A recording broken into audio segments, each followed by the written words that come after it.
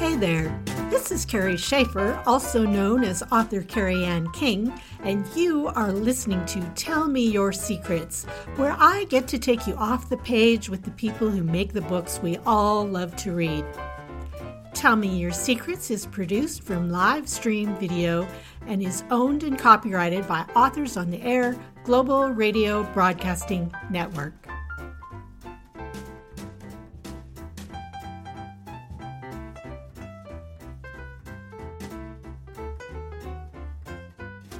Hey everybody, Kerry Schaefer, Kerry Ann King, however you want to call me. I will answer to Kerry. I will answer to most things, honestly, to tell you the truth. I am delighted to be here again for another edition of Tell Me Your Secrets. I've got a fantastic guest today. We have Kim Neville joining us.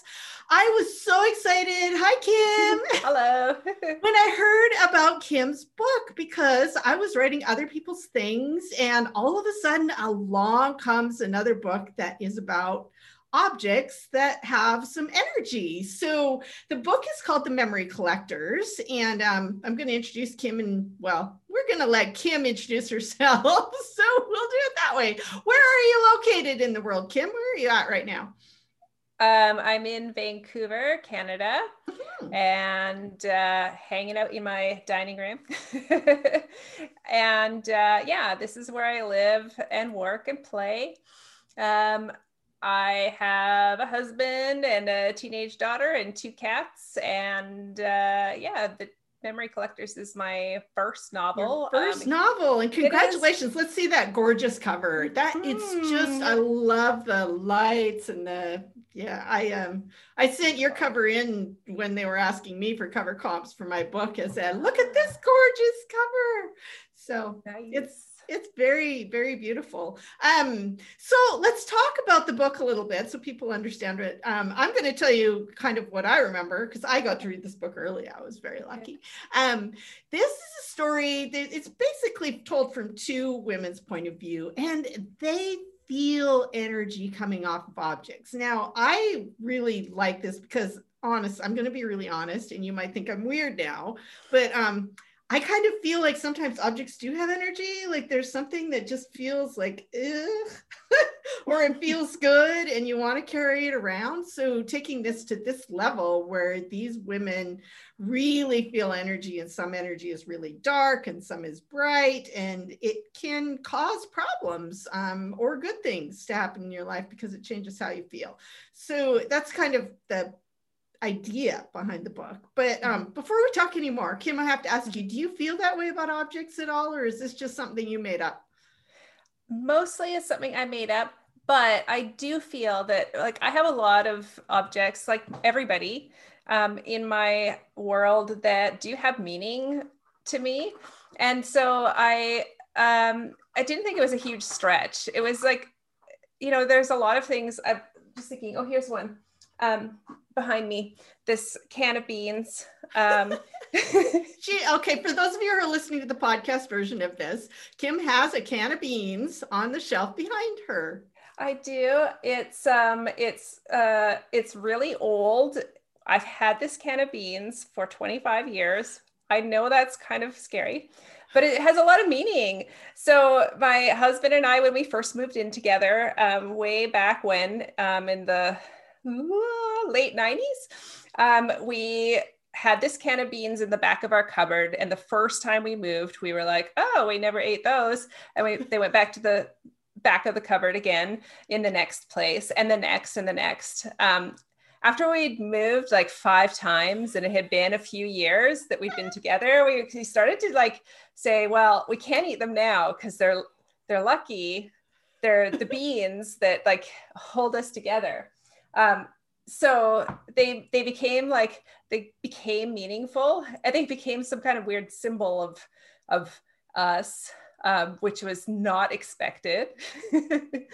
and so we kept them, and now they've moved with us like 12 times. They've been with us for so long, and I don't think we can ever get rid of them. Like, I guess one of us will have to be buried with them. They're a part of like our relationship, which is super weird. And not really what I expected for a symbol of our love. But there you have it. I love this so much. It's completely, the things that are unexpected are the best, really, Mm-hmm. And if there's ever a zombie apocalypse or things really, really, really go bad, those beans might still be okay. You never know. Hopefully I'll never have to find out. Right. If I was writing a novel, I might want to, make them be the survival food in the end, Totally. But yeah, that's the kind of thing I was thinking about when I was coming up with the ideas for this novel, was how certain objects that on their own are just things, they shouldn't have meaning, but they do. And I think that has its own kind of magic, which Sure. I find so interesting. Yeah, it's fascinating. And then in your book, it kind of takes a little bit of not just a little bit, it takes a dark turn. Yeah. There are objects that have picked up this really dark energy. And if you hang around with that object too much, as starts happening with some of our characters, then that energy might want to try and get a hold of you and lead you down the path of not goodness. Yeah, exactly. And I think I feel like most people have had that feeling of walking into a room and getting a bad feeling. Oh yeah. Like somebody bad has just passed through, or there's just been an argument, or why not? There's something in the room that's holding on to some kind of negative energy. So right. Yeah. Yeah, I love the premise of this, and it's very cool. My book, Other People's Things, which comes out in September, which also features energy. It's a little bit different. My main character believes that energy comes off items, and she's often kind of called to move them from one place to another, which gets her in a lot of trouble. She's been called a kleptomaniac. She's in and out of jail a lot, but the things need to be moved. And when she moves them, it sets chains of reactions into motion, and things happen that bring people together or push them apart or whatever. Wow. So I love it. Obviously, that's totally up my alley. I'm looking forward to it. It was very fun to write. So because I like this kind of play. My Viking and I have always said that places have juju. And when we went house hunting, we really felt this. There were houses where you didn't want to walk in the front door. Mm-hmm. It pushed you away, and you couldn't see anything that was really wrong with it, other than it just doesn't feel good in here. Yeah. So, which is always just fascinating. So, while we're on the subject of the book, I would love, pretty please, if you would read about the first page for us, and then, just find a good place. I mean, if the sentence goes over the page, finish the sentence or the paragraph for us. Sure. So there's a prologue. Do you want me to start there? Yeah, let's start with the prologue. Okay. So here we go. The air beneath Evelyn's paper mask is hot and damp, and even though a shaft of sunlight from the open barn door reveals swirling sawdust, she pulls the mask up to her forehead and allows herself a breath. She rarely gets a moment alone in her father's workshop, so she pauses briefly to enjoy the grown-up feeling of it, her boots rustling, the shavings on the floor, the smell of cut wood and lacquer. No one around but the old headboards and mirrors hanging on the walls, the maze of chairs, wardrobes, dressers, and end tables that stretches all the way back to the darkened doorway leading to the shop floor. Sunday is Evelyn's favorite day of the week. On Saturdays, Daddy's store is open, and strangers come in and out of his workshop all day to purchase antiques or to ask him to restore old pieces of furniture. And Evelyn has to stay inside with Mama and Nomi. On Sundays, the store is closed. In the early mornings, her father goes out to garage sales. When he gets back, he brings his finds into the workshop, and he and Evelyn sort through them together. After that, they work side by side. That's page one. I love the feeling of that workspace, and it sets up for later how we can see how the objects have created so much change. and can be dangerous. So that's right. Yeah. So you in your bio, it says that you are a graduate of the Clarion Workshop. Do you want to tell us what that is? What's Clarion all about? Sure. So the Clarion workshops, there's two of them, Clarion and Clarion West, and I attended Clarion West. They're very similar. One happens in San Diego and one in Seattle.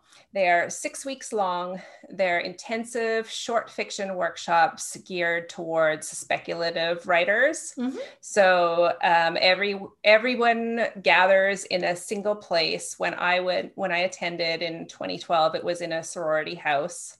Then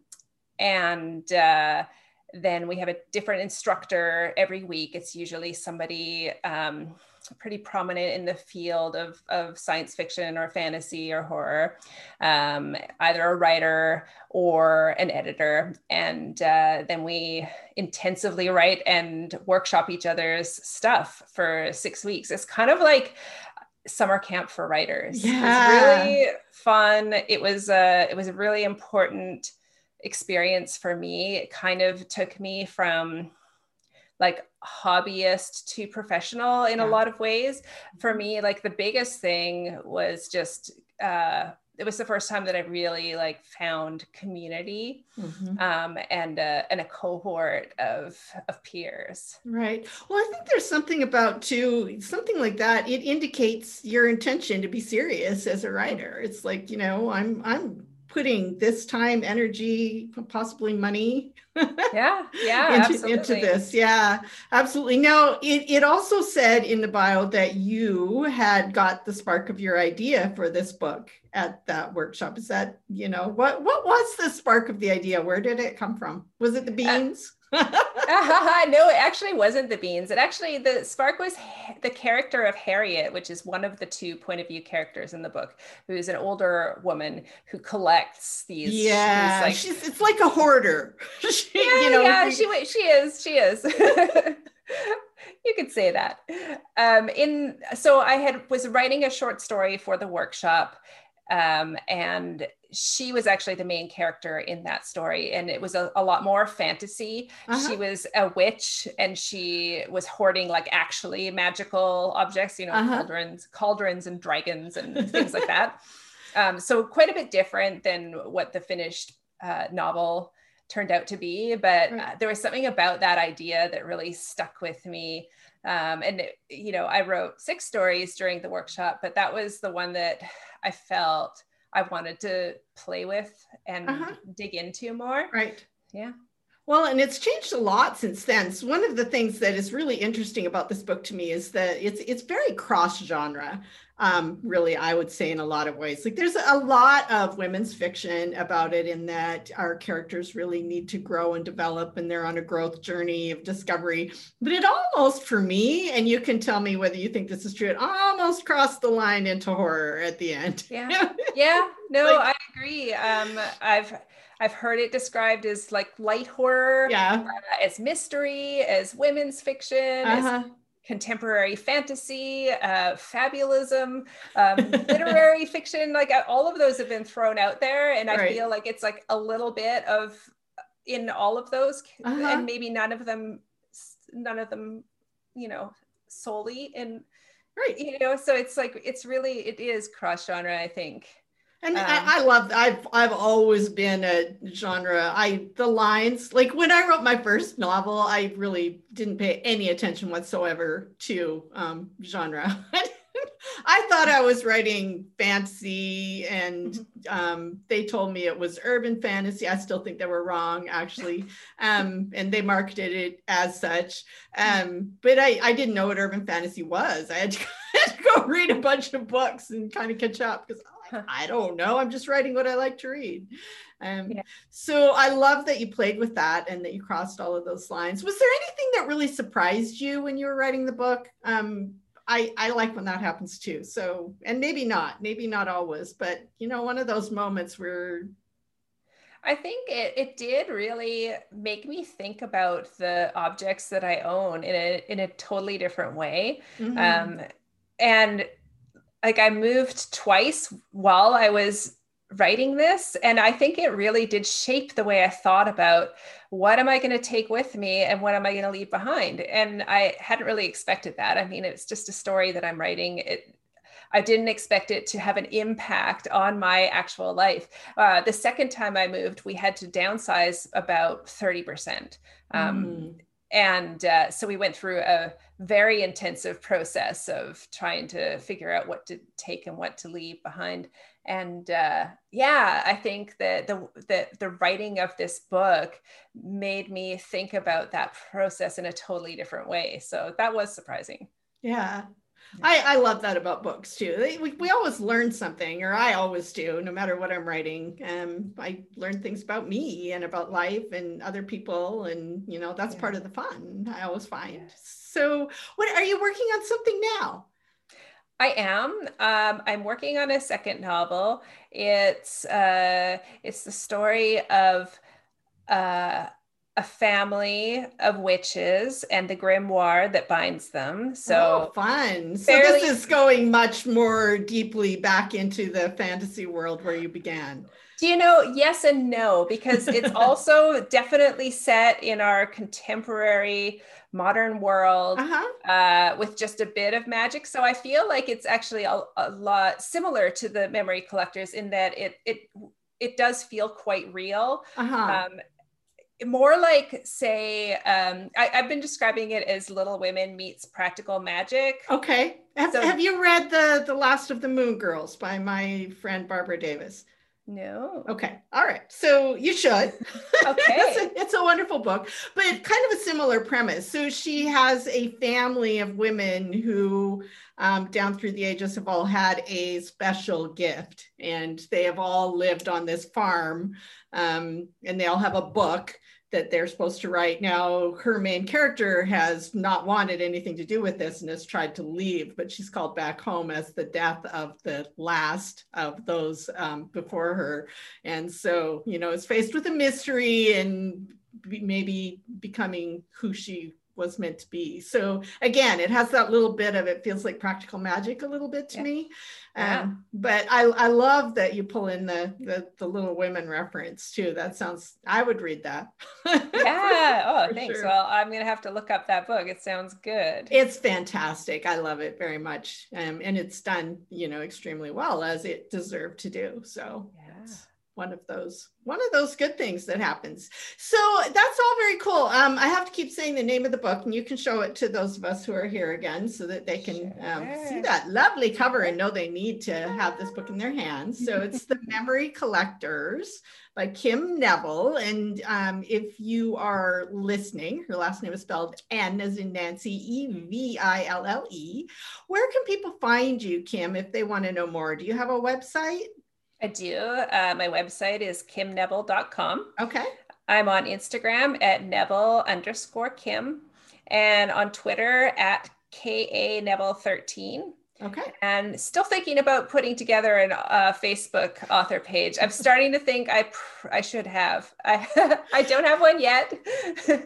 But I think I'm putting it on the to-do list because I'm getting a lot of people who are interested. So want to hang out with you on Facebook. Yeah, it's crazy trying to keep up with all of the social media, isn't it? It's did you mention Instagram? You did. Instagram, yeah. Yeah. Okay. So perfect. So people, where you can find Kim. The book is beautifully written and really definitely worth your read. And congratulations on that first novel. It's always, such a big deal. I remember how excited I was about my first one. And really, to be honest, I'm about equally excited every time a new one comes out. Good. That's good to hear. It never gets old. Yeah.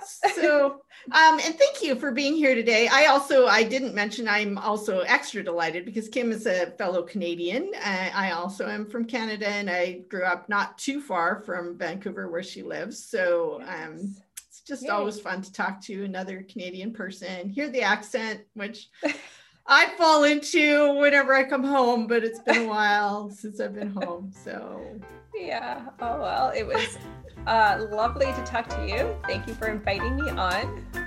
Yeah, thanks for being here. Take care and all the best to you. All right. Thank you. Bye. Bye.